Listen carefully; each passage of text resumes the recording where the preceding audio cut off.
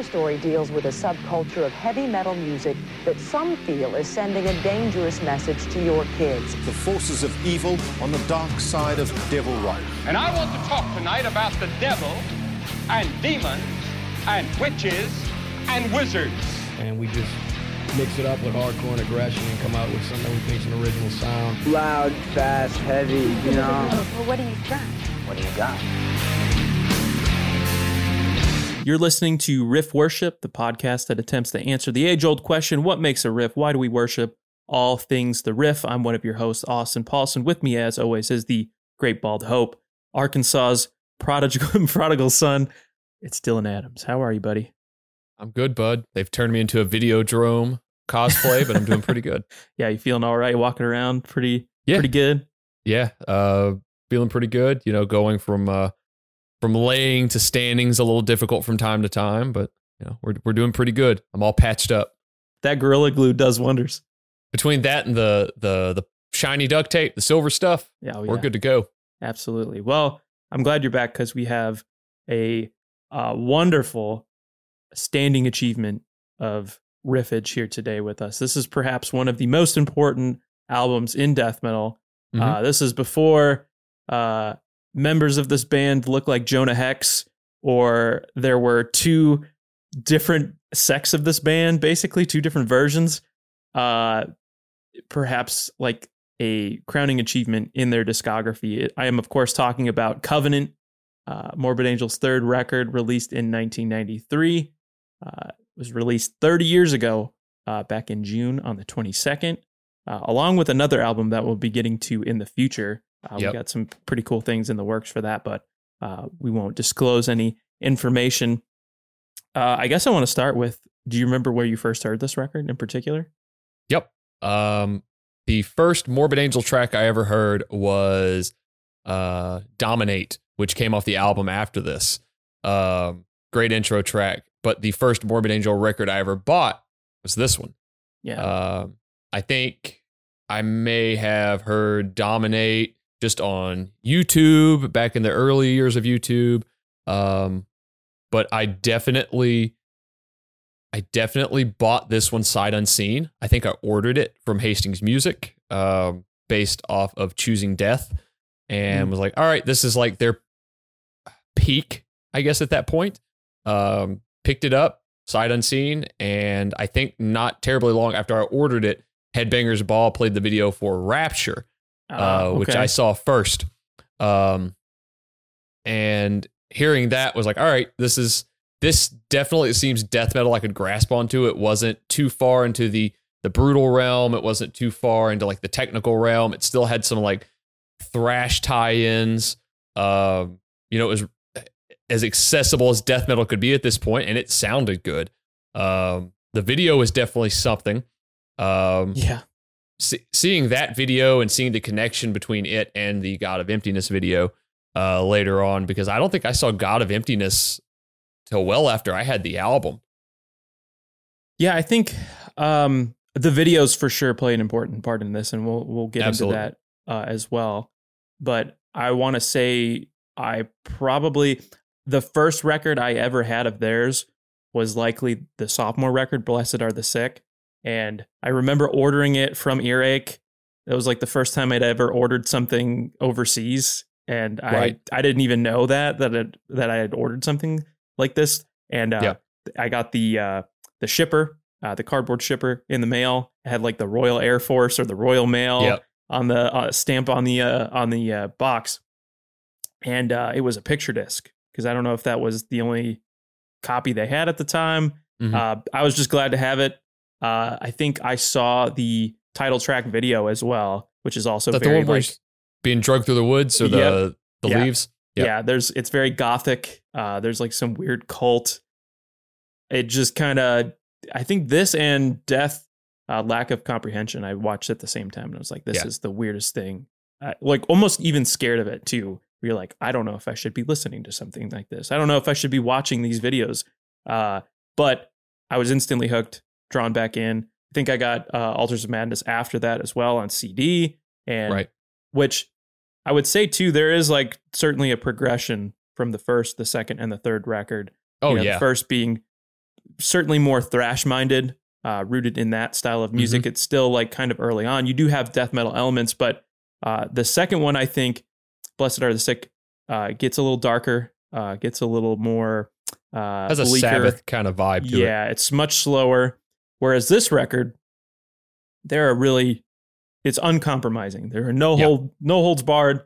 It's really what they wanted to do from the start, which is really crazy to consider when thinking that this is their major label debut, at least in North America. Yep. So the way this kind of came about at all, I think they had already been signed to Earache at the time. They're the first American band on that British label, which is also home to Entombed, Napalm Death, Carcass, Godflesh, and the like. And the funny story, I think their manager at the time met with the head of a pretty important label. It was like an offshoot of Warner, Giant Records. Giant Records. Yeah. And this is, I think, is it Irving Azoff? That name sounds familiar. I believe that is the head of Giant Records. And he was like a former executive at MCA. And he had like recently founded this label just a few years prior. And, their mission or their goal typically was top 40, in R&B. They weren't, kind of reminds me of like Casablanca Records, where in the 70s, that was like a disco label. And then they signed Kiss of all bands. This was certainly a weird anomaly where, all right, let's sign Morbid Angel. And I guess Azoff was kind of impressed with what Morbid Angel was able to accomplish on a very small scale, like being an indie label like Earache.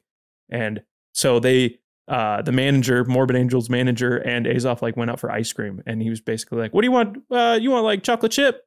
All right, I'll sign him." That was pretty much it. It lasted like 10 minutes. It's remarkable too to think that, as we know what death metal is in 2023, that in 1993, after the genre had been around maybe a span of 5, maybe 6 years by this point, let's say 87 loosely.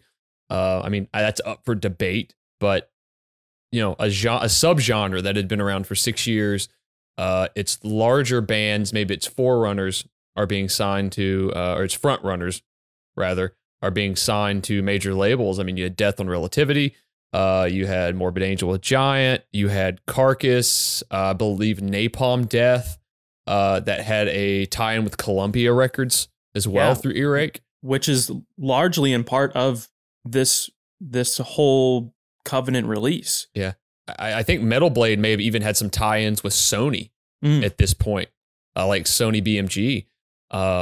So it's remarkable to think that.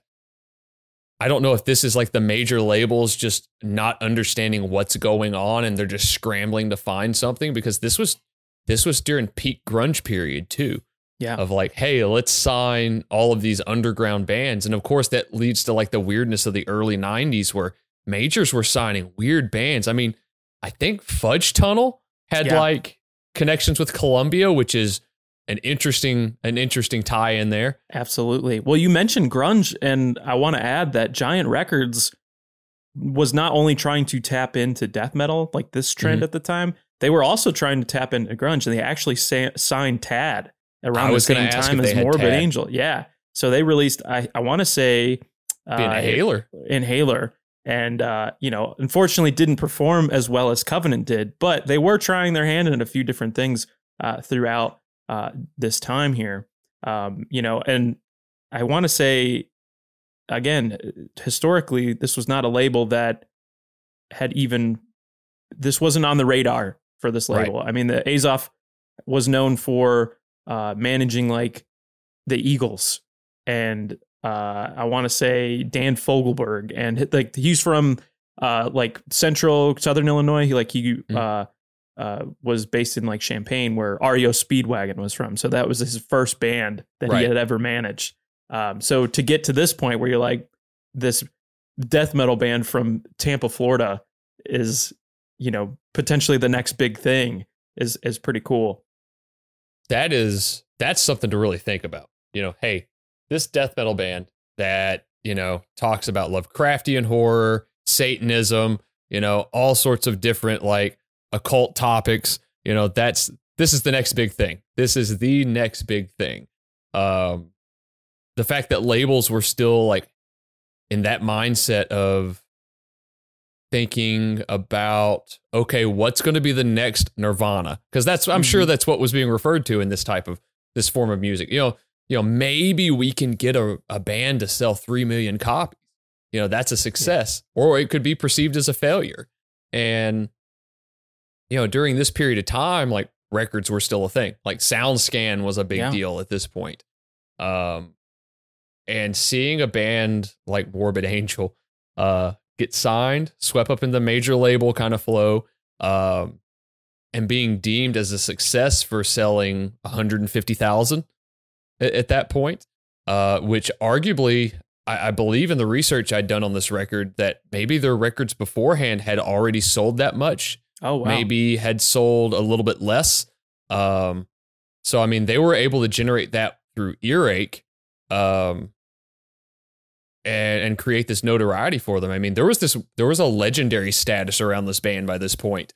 They were considered one of the first death metal bands. I mean, they'd been around since like 84. Yeah. They had formed in, I believe, Charlotte, North Carolina. And then they moved to Tampa at one point because they've had, a few different lineups here and there. I don't think Dave Vincent was the original bass player. Pete Sandoval was not the original drummer. I believe Mike Browning was the original drummer, and he went on to form Nocturnus. Another really cool death metal band. If you're into like kind of alien storytelling, like that's a band to really get into. One of the death metal bands that really started using synthesizers. So like this band's got a weird history, and there's a lot of bands that definitely were influenced by this band from the get-go that have gone on to become legendary bands in their own right. But this album in particular has proven to be this kind of little engine that could for a major label of, the Giant Records deal, I believe, helped more in promotion and distribution than it did actually with overall sales. I believe if the sales were generated, it was by the band itself, just by word of mouth, touring. I mean, we're going to get into this, but they had some pretty high profile tours based off the Giant connection. Music videos on MTV, I hope we touch on Beavis and Butthead. That'll be a big push on this one. The lineage of this band and its promotion during this album cycle is purely, off this album. The legendary status that this band has. Yes, the first two records were great, but this is the album that they got that legendary status from. Absolutely. Some other things, the touching on this major label deal.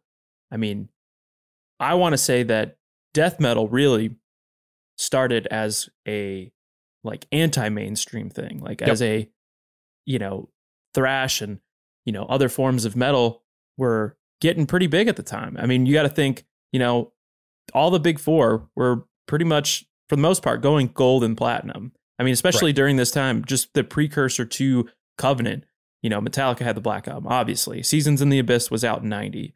Persistence of Time, out in 90. Rust in Peace, 90. Countdown to Extinction, 92. So all of these really pivotal, groundbreaking records.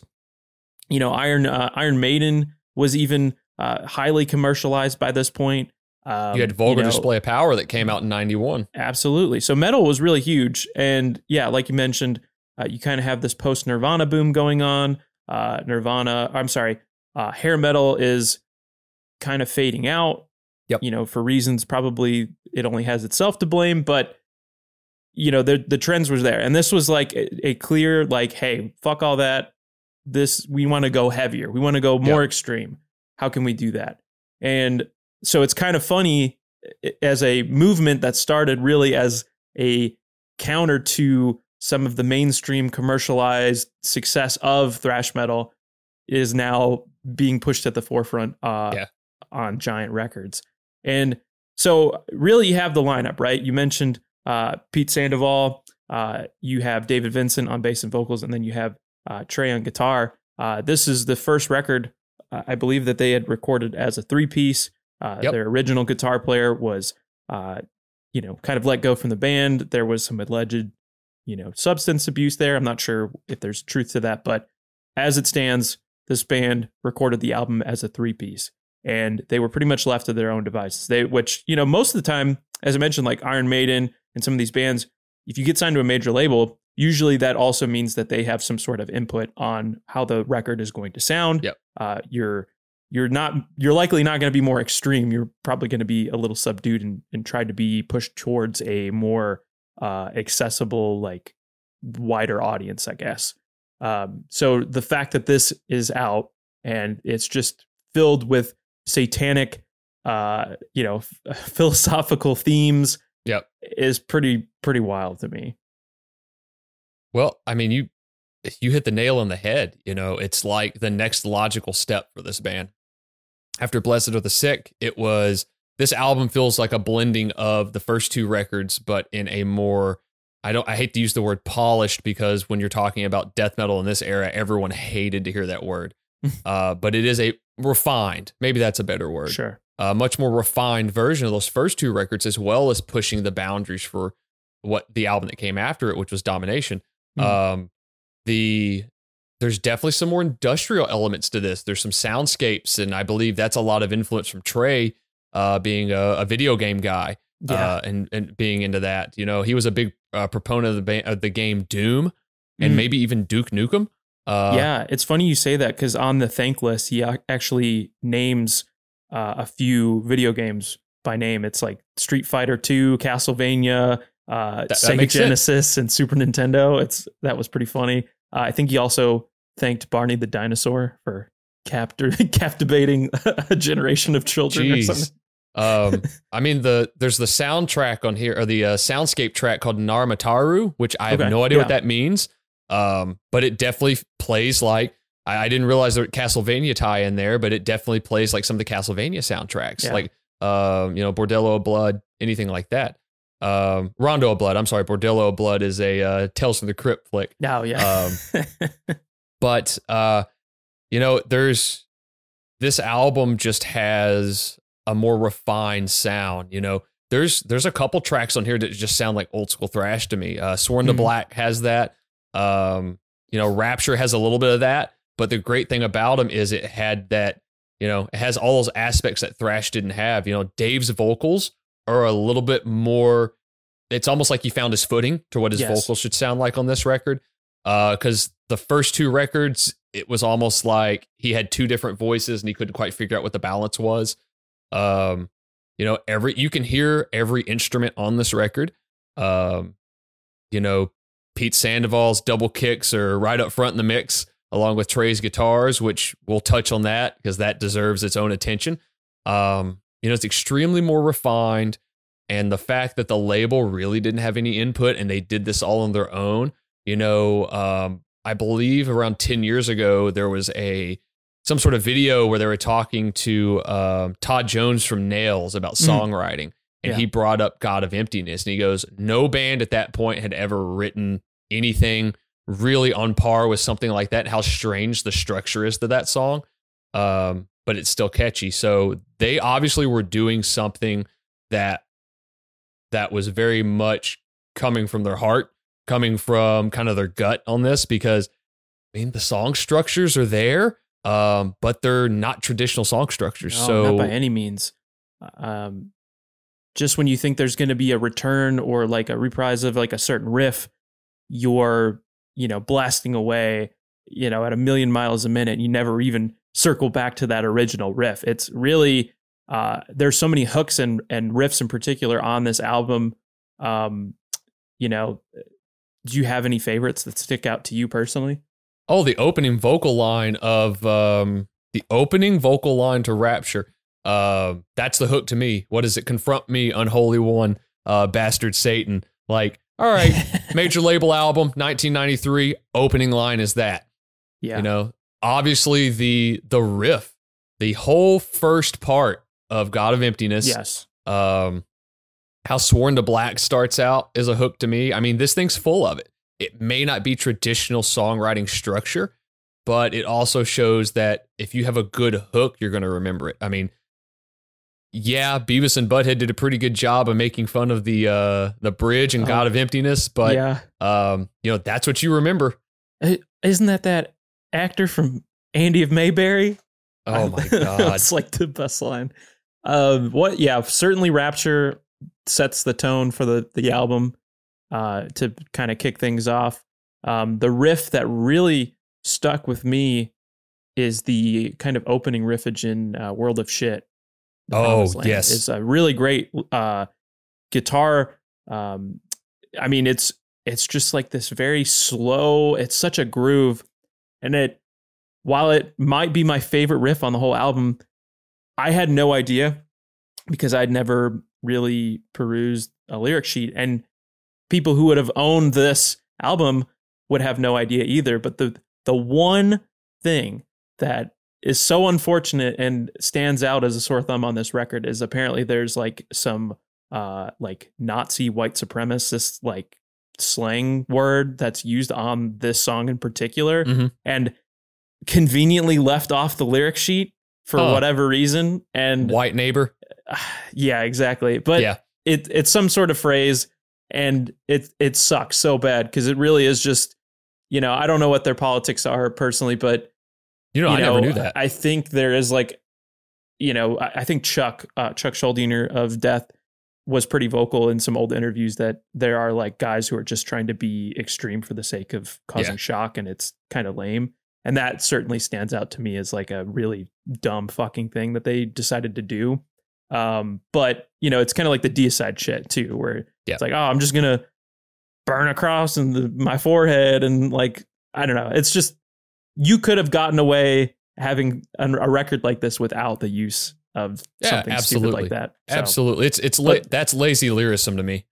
Yeah, absolutely. But yes, the videos for sure, to kind of jump off your point there, Rapture and God of Emptiness, classic videos, kind of tied together there. I think they were both directed by Tony Kuhnwalder, who's not typically a metal fan. They were done like 6 months apart, but those always stand out to me for sure about this album. Didn't he pass away after the directing of these videos? Yeah, apparently not long after. He was on some sort of shoot and unfortunately was killed in like a fire. So, they stand it's a testament of this record for sure. I think they really make a lot of the visual element on this. Another big thing I wanted to point out in this, you mentioned the song World of Shit, is that this may be the first record that Morbid Angel started using 7 strings. And I think the song World of Shit is the first song on the album that has that tuning. I believe it's like a B flat tuning. I believe you're correct. It's a 7-string Ibanez Universe. That's it. It's got the green pickup covers on it, the DiMarzio green ones. Which I was like definitely stuck out to me as well, kind of reading into this, and to even go back to some of that thank list where he names some video games. Some of the guitar players he also thanks on the list are Jimi Hendrix and Eddie Van Halen. He kind of quoted as saying the undisputed champions of guitar. And another cool thing I like to point out about this band in particular is that death metal at the time, I think you have like 2 camps. You have maybe bands like Death, who are certainly pushing the boundaries as far as like progressive and musicality. And then there's more of like an Obituary where it's kind of more caveman riff. Yeah. I think this band certainly blends both worlds super well. I mean, Trey as like a virtuoso kind of guitar player. I mean, and even then he's not playing like Chuck. I mean, it's insanity. Some of the stuff that he is doing and some of the, tones that he is, with the tremolo bar and all the things, like it's insane, but still having that caveman riff. His guitar playing in particular, it is so crucial to this band that he's one of the only guys I've ever heard on record that can actually almost interpret the vibe of what the songs are about with his style of playing. Yeah. It just matches it almost note for note. Like even if you're hearing, if you're hearing Dawn of the Angry, which is on the next record, Dominate, Blessed Are the Sick, any song that you hear Trey play on, it's gonna it's gonna emit the vibe of what they're playing. I mean, even the Steve Tucker records, which came much later, it's them just by him playing. Absolutely. And then Pete, his feet, man, all over this thing. That double bass is. What was his nickname? He had a nickname. Commando. Right? Was that it? Was it Commando? I think one of them was Commando. Yeah. The other thing we kind of noted on too is the production, and it features a very famous Danish producer. Yep. What might he be famous for, Dylan? I don't know. There's like 3 big albums he's probably most known for, and helped tune one of the biggest bands of all times, like Sound. I don't know. Damn Danish guy, We're obviously talking about producer Flemming Rasmussen, yes, who did Metallica's Ride the Lightning, Master of Puppets, and Injustice for All. I believe he was the illustrious human being that had the misfortune of being told, no, just push the bass down all the way in the mix. That the big deal producer for this record. Absolutely. Big deal. Which we did touch on like at one of our first episodes of like And Justice for All, just kind of what a nightmare some of that, backstory was on the production side. But this album, it sounds incredible. I mean, yeah, it sure does. And he was very meticulous in so many aspects of this record. I had read that he had even come to the United States earlier, just to kind of sit in on some of the rehearsals, just try to get the vibe out.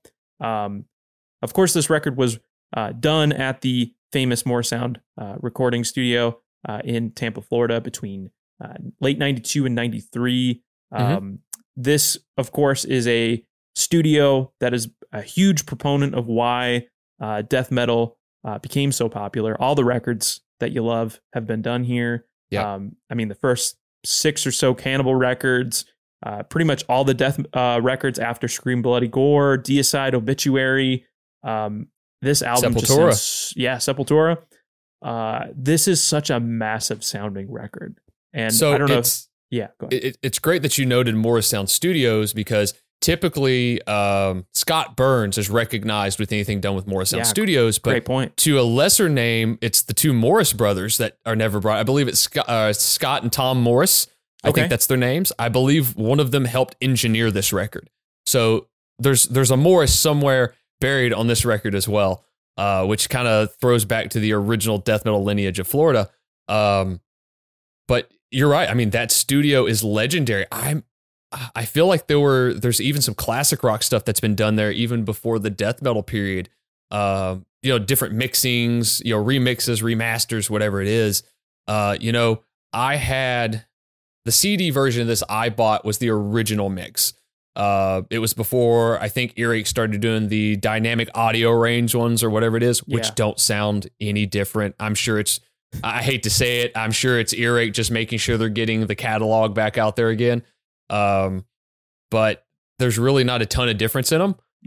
But it also shows that you could put this record on and it's not as loud as a modern produced album. Like you put it on, you noticeably have to crank it just a little bit more to really hear it. But you can still hear each instrument audibly. Everything sounds good. It sounds precise without sounding overproduced and fixed. Again, I don't know how true to, my ear, if it's been edited or anything like that. I know drum editing existed back then at this period. But to my ear, it still sounds real. I mean, a lot of the drumming in this form of music is either triggered or not. And this album is triggered, it sounds very natural. It doesn't sound like a terrible trigger, but I'm pretty certain that is just a mic'd kick drum. That is correct. Yeah. As far as I know, and what I read, looking into this record, it was recorded directly onto a 2-inch tape, all analog. There's no triggers on this record. So it sounds amazing. And really just whether the mic placement or how many mics that they did. I mean, there's quite literally a rumble to these fucking drums. It sounds so big. And so that he was a huge part of that. I think the band may have recorded the vocals and the guitars on their own. But they That's did true. fly out to Copenhagen afterwards. Sweet Silent Studios. Yes, to mix basically the entire record with Fleming. So, huge piece of why this record, he's a huge piece of why this record does so well and is pretty much timeless, in my opinion. You can just go back to it and it just sounds great. I mean, it's fantastic album. This was death metal at its peak. It's a weird thing to say. I think around 94 is when death metal really started to kind of have this weird arc where it started to go downhill. Because I think around that period is when you started seeing the Norwegian black metal scene really start to pick up. And that was almost considered a complete contrast of the overproduced mainstream death metal that was coming out at the time. I think, was it Dark Throne that referred to Blessed Are the Sick being the worst sounding death metal record possible because it was so overproduced? Fenriz has definitely been on record saying that he hates that record. Yeah. Which is funny, as maybe some might know. I mean, that band started out as a death metal band. Yep. But just completely, left turn, just gave up on the genre completely. Just tried to do the complete opposite. And maybe that record sparked a lot of the fuel for the fire on that. But which is kind of funny to bring it back to, death metal being an answer to thrash, now black metal being an answer to commercialized death metal in a lot of ways. One other thing I want to note is the artwork too. I think it's a really classic trademark piece of this record. The first few records, they're kind of either illustrations, like Altars of Madness has like a Dan Seagrave kind of illustration with all the little demons on there. Dan, of course, has done works for Entomb, like Left Hand Path. He did a Gorguts record, all the Rivers of Nile stuff. Yeah, Suffocation. And then the Blessed Are the Sick album artwork is like an old painting from like 1895. Yep.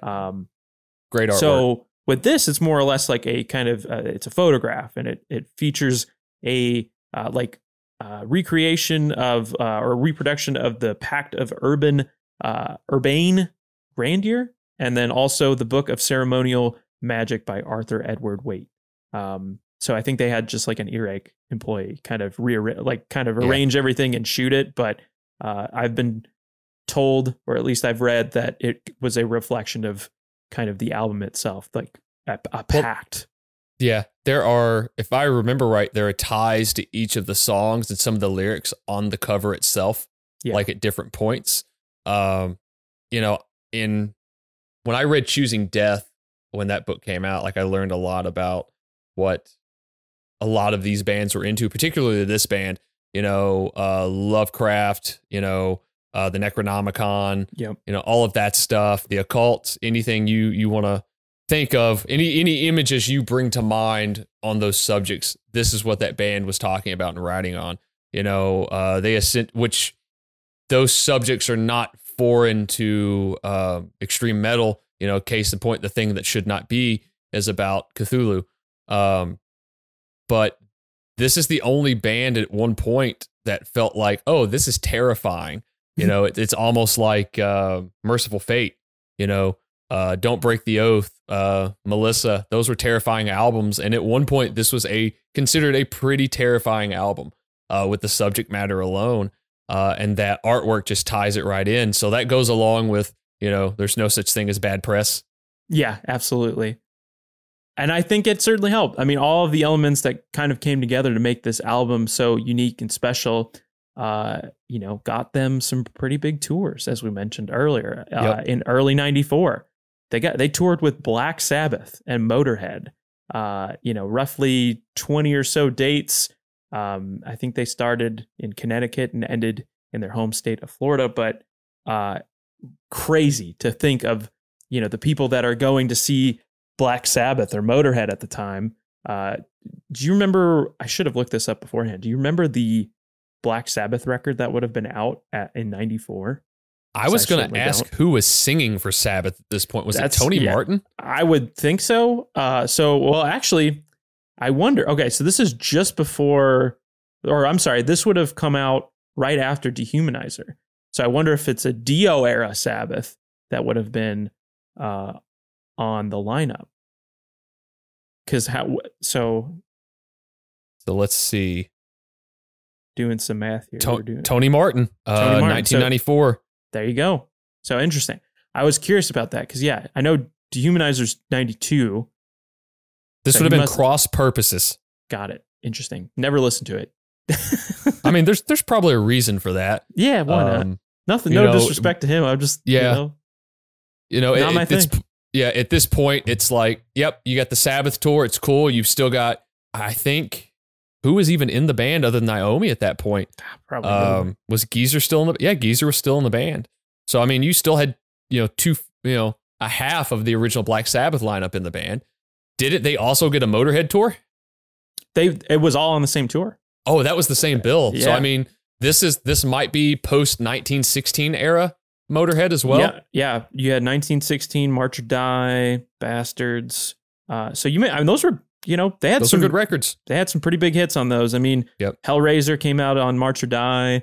You and I both love 1916. No Voices in the Sky or No Voice in the Sky is like one of my favorite songs. Going to Brazil is a rad song too. The Ramones track on that. But yeah, so you have that tour, and you're being basically exposed to an audience that would likely not hear death metal or were not familiar with it.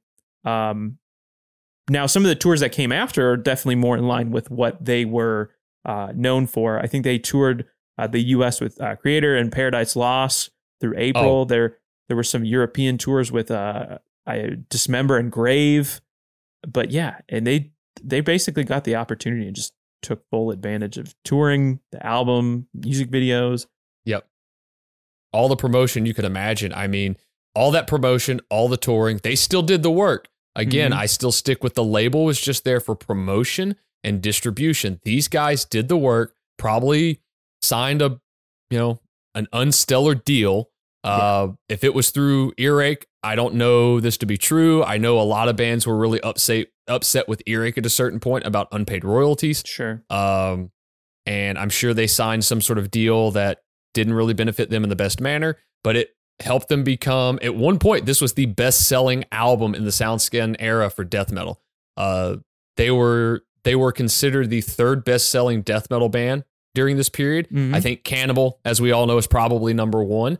But this, at one point, this band was the top-selling death metal band based off of this album alone. And this, I don't even know if this thing debuted on the Billboard 200.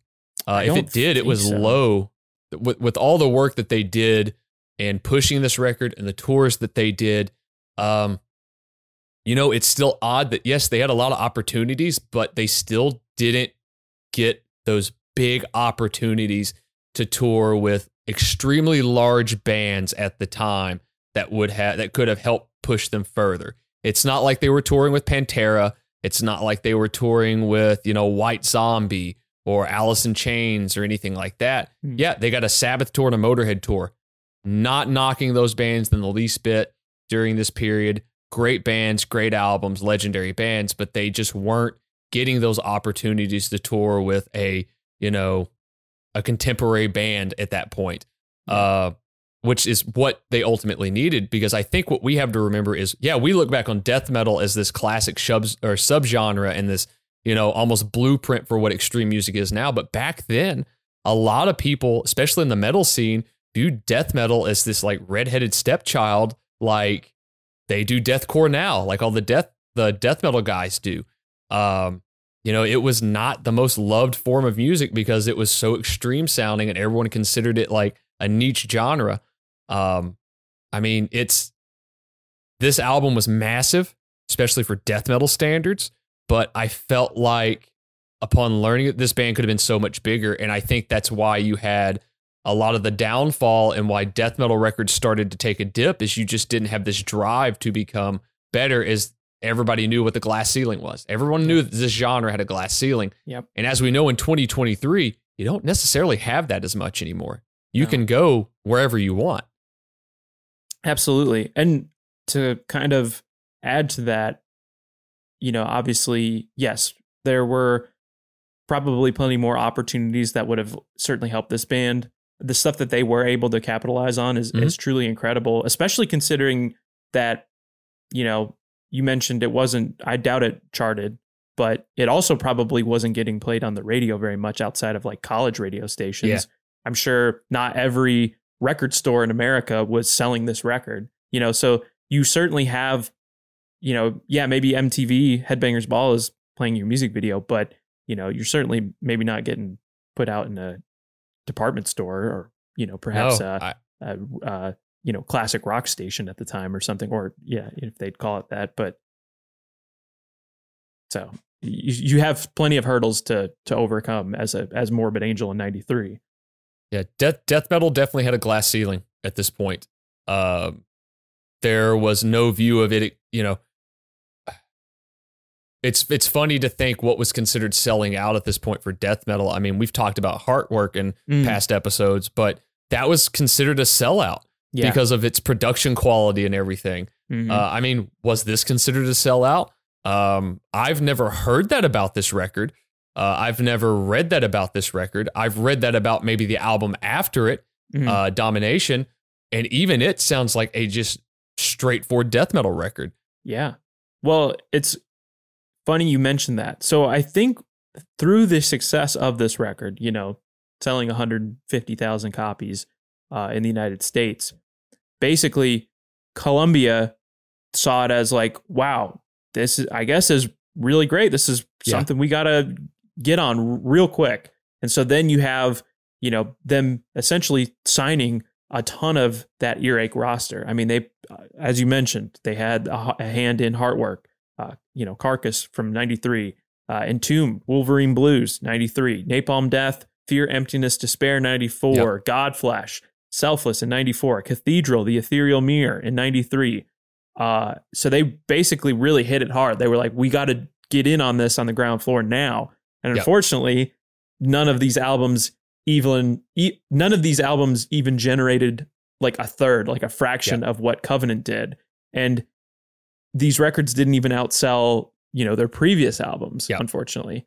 I believe there's only one out of all the bands that you mentioned. There's one that we didn't mention, and they may be the only band that successfully transitioned from death metal to kind of a modern contemporary band, and that would be Sepultura. Yeah. But obviously they were far less death metal leaning than any of those other bands that you mentioned. Right. I mean, they had a tie-in with, I believe they had a Columbia tie-in with Roadrunner for not the Arise album, Chaos AD. Sure. And I believe that album went gold. That's crazy. Yeah. Like that album went gold. That'll have to be one we talk about at some point for sure.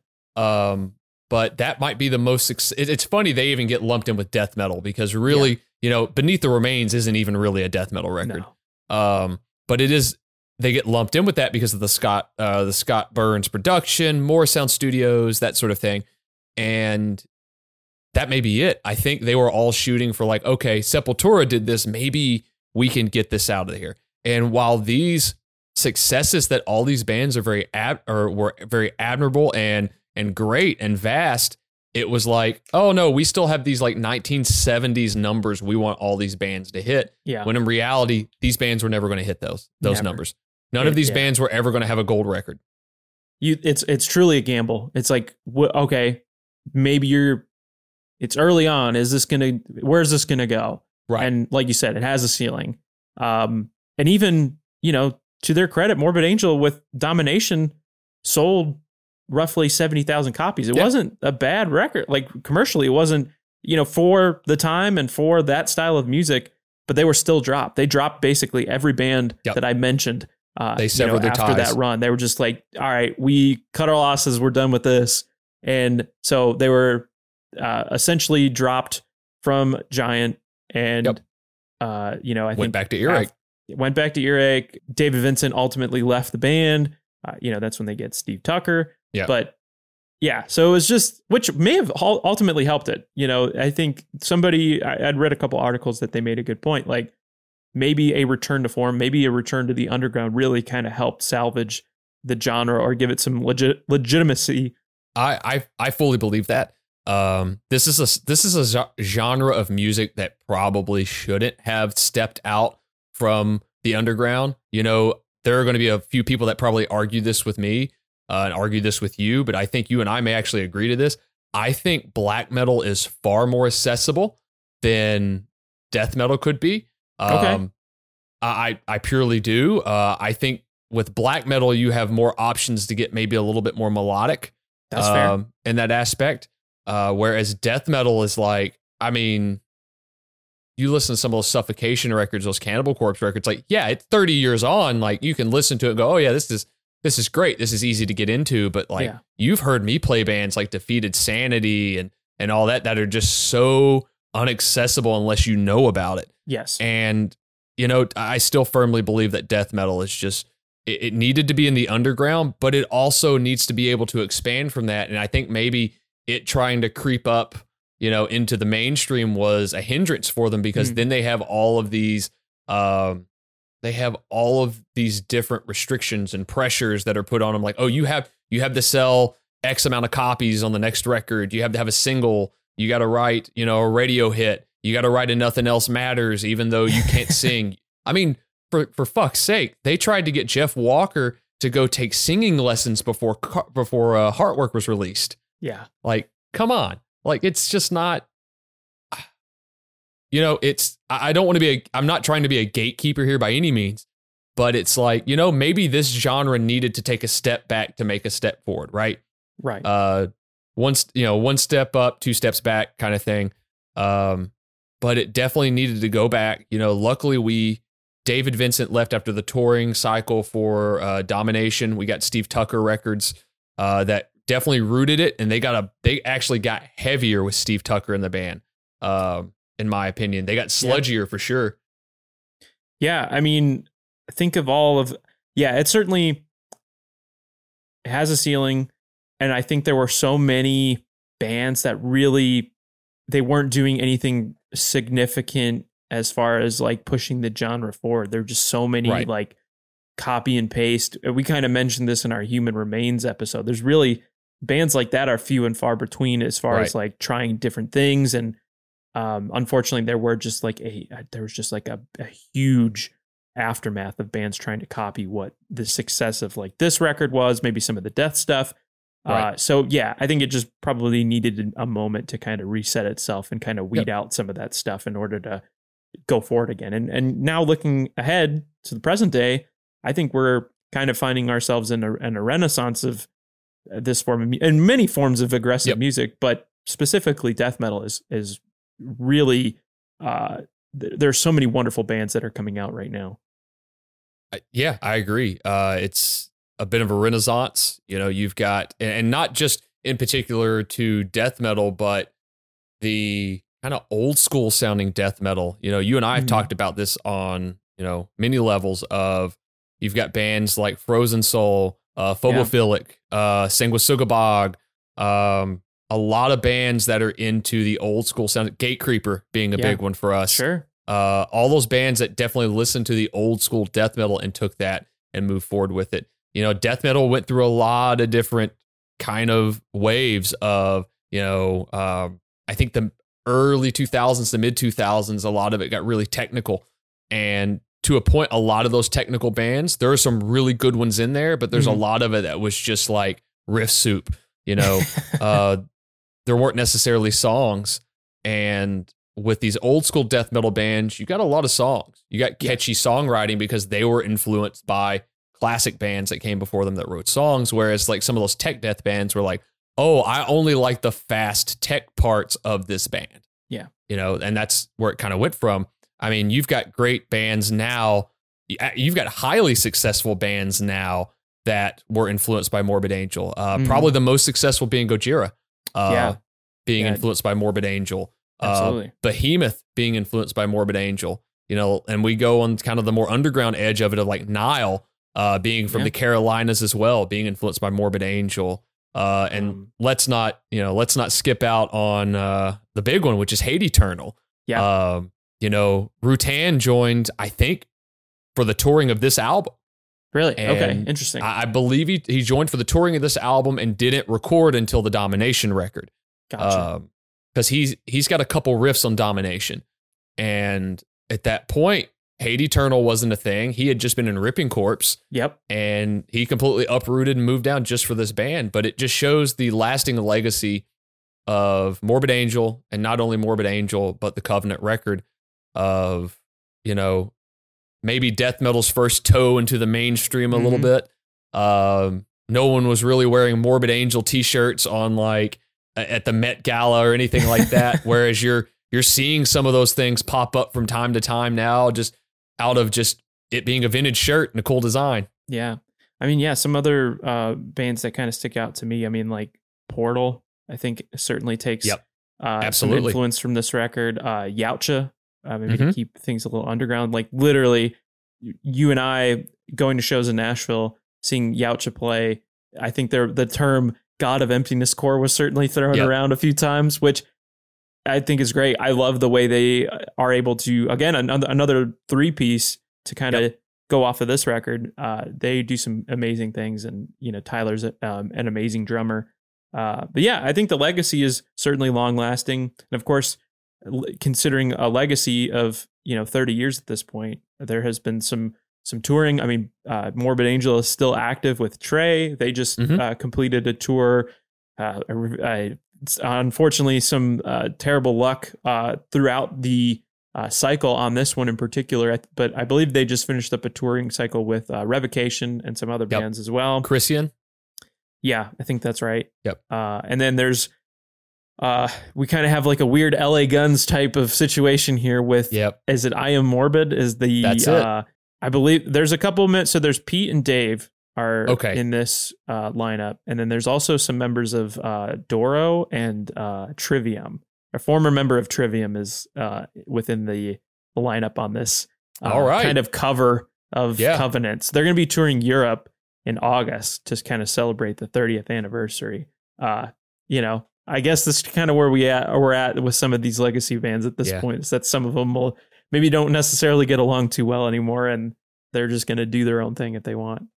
And it's a shame when things like this happen, because it does take away from the legacy of what these bands had. I think when the original or the classic lineup came together, believe it or not, that was 10, 12 years ago. To record their follow-up album, everyone was expecting something to sound like Domination or maybe even Covenant.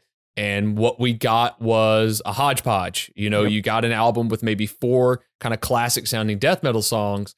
And then the rest of it was this like venture into electronic music, industrial music, whatever you want to call it. It ended up being pretty cheesy by a lot of people's standards, and maybe didn't hold up to what everybody wanted. It almost became the Saint Anger of death metal at that point.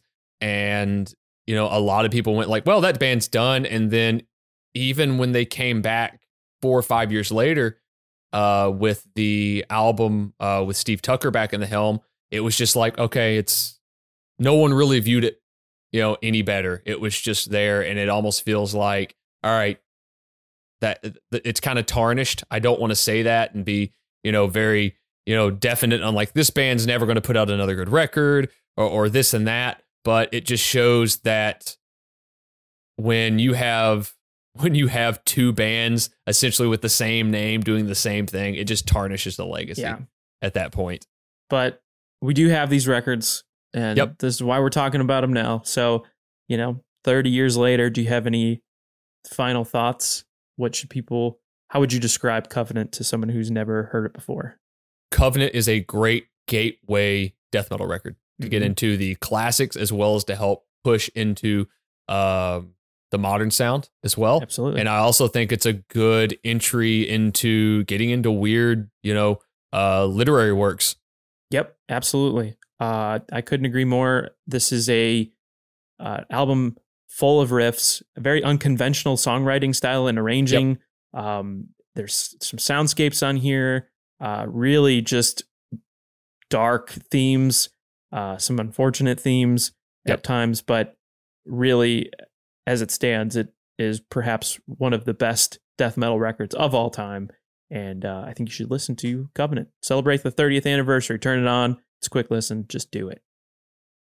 All right. I think we've reached that point of the episode where we like to share some recommendations, some things we've been listening to. I only have a few this week, but one of the things I've been listening to on repeat since it dropped is the new Harm's Way single, Silent Wolf, which is going to be out which is going to be featured on their upcoming record, Common Suffering, through Metal Blade Records. And my God, it sounds so cool. Chris Mills is an absolute animal on the drums. There's double bass. The vocals on that James is delivering on this track is unrelenting. There's riffs. I mean, it's really incredible to see where this band initially began with maybe more of like a power violence influence. And then the different, like each record, just truly kind of pushing the boundaries. It's every time it's like production, arrangements, the sound, it all sounds so wonderful. I'm really looking forward to that song. I'm really looking forward to that record in particular. This is the first album in like 5 years, isn't it? It had, yeah, it's been a while. So I think Posthuman, also on Metal Blade, came out in 2018. That's it. Yeah. We got to see, or at least I saw them a couple times on that tour. For the record, it was like they were on tour with like Ringworm. We saw that one. Yeah, we went to the end, and that was like one of the most insane shows I've ever seen there. Yeah. I remember the guitar player in Ringworm at the time, like had a full beer, and from the back that small green room at the end came running out and just dove headfirst with a full beer into this crowd of people. I also drove up to see, I guess technically the release show for it in Chicago at the Subterranean on my birthday. And that was like, I had just turned like 24, and it was like one of Ledge's first shows. It was a great time. And that record, it sounds like they're definitely kind of pushing off of some of maybe the themes and kind of instrumentation from that release alone. I also want to shout out the new songs that were dropped by our good friend Mikey Harrod and Killer's Pay. They dropped a few tracks. That stuff's cool. It's called Atlas Crushed and Chained to the Grave, which he actually did drop. He dropped that phrase in the episode in the interview, if you listen back to it. And did he? I was just kind of like, whatever. And yeah, because I said he just turned, he had just had his birthday. Yeah. And he made a joke, Chained to the Grave. So he was apparently laying some Easter eggs for us there. Man, that is the after credit scene for hardcore. Yeah, absolutely. What do you got for me this week? I know you've been listening to a lot of stuff. So this week we've got, I had never listened to this band, and I know you're a fan of them, but the newest Gridlink single, Coronet Juniper. That thing is fast. That thing is intense. That is some of the wildest stuff. So that's been, I've been listening to that a lot. Cryptopsy dropped a new single called In Abeyance, which is their first single. Oh man, it's been probably maybe 6-7 years. I think when their last EP came out, and I think this is their first release on a record label in almost 10. Everything's been self-released. Let's see. American black metal band Woe dropped a new single called Scavenger Prophets. That's really good. Let's see.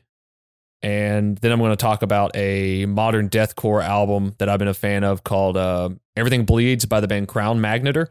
Definitely in the vein of like early Fit for an Autopsy. Has riffs, which sometimes this music doesn't really have it. But they definitely put some songwriting craft and credit into this, and definitely made something catchy for everybody. But yeah, you hit the nail on the head with the Harm's Way stuff. I was going to bring that up as well. And maybe a non-metallic or, something that's not in the heavy vein is Little Songs by Coulter Wall. Oh yeah. I haven't gotten to that yet, but you mentioned that. How's that been going for you? It's really cool. It's definitely in the vein of like 70s country. I had a friend in town over the weekend, and he asked if I'd heard it yet, and we listened to it a couple times together. We actually went and saw when this episode airs, we had just seen Sanguisugabogg at the end in Nashville, And we listened to that on the way back as kind of a wind down, which goes back to us, listening to country music on the way back from shows like that. Great record. It's a quick listen. It's definitely, if you're like me and jaded by like most modern like country music, or you're just completely like put off by it, like this is a nice touch, definitely in the vein of like Tyler Childers and Sturgill Simpson and a lot of those guys like that. Excellent. How was that show? That was one of the wildest shows I've ever been to in my entire life. That was at the end as well? Oh my God. There was a point where the guys in Sanguisugabog tossed a football out and basically said, whoever's holding on to this football at the end of the song gets free stuff from us. I saw some of the worst things I've ever seen in my entire life. I saw some poor guy jump from the stage, grab the football, and some big hoss guy just yank him down straight on the concrete. Like Dick Butkus. Dang, dude. Man, that was a lawsuit waiting to happen. There was some ignorant stuff going on at that show. That sounds incredible. It was fun. It was definitely fun. Well, thanks so much again for joining us this week on Riff Worship. Dill, get rested up, get healthy. We'll be back next week with an all-new episode talking about some of our favorite rips and why we worship them. You can always follow us at Distortion891, Facebook, Instagram, and Twitter, as well as our live show, Vocal Distortion, that airs every Monday from 6 to 8 p.m. Central on FM 89, WONC.org, and the iHeartRadio app. For Austin and Dylan, this has been Riff Worship.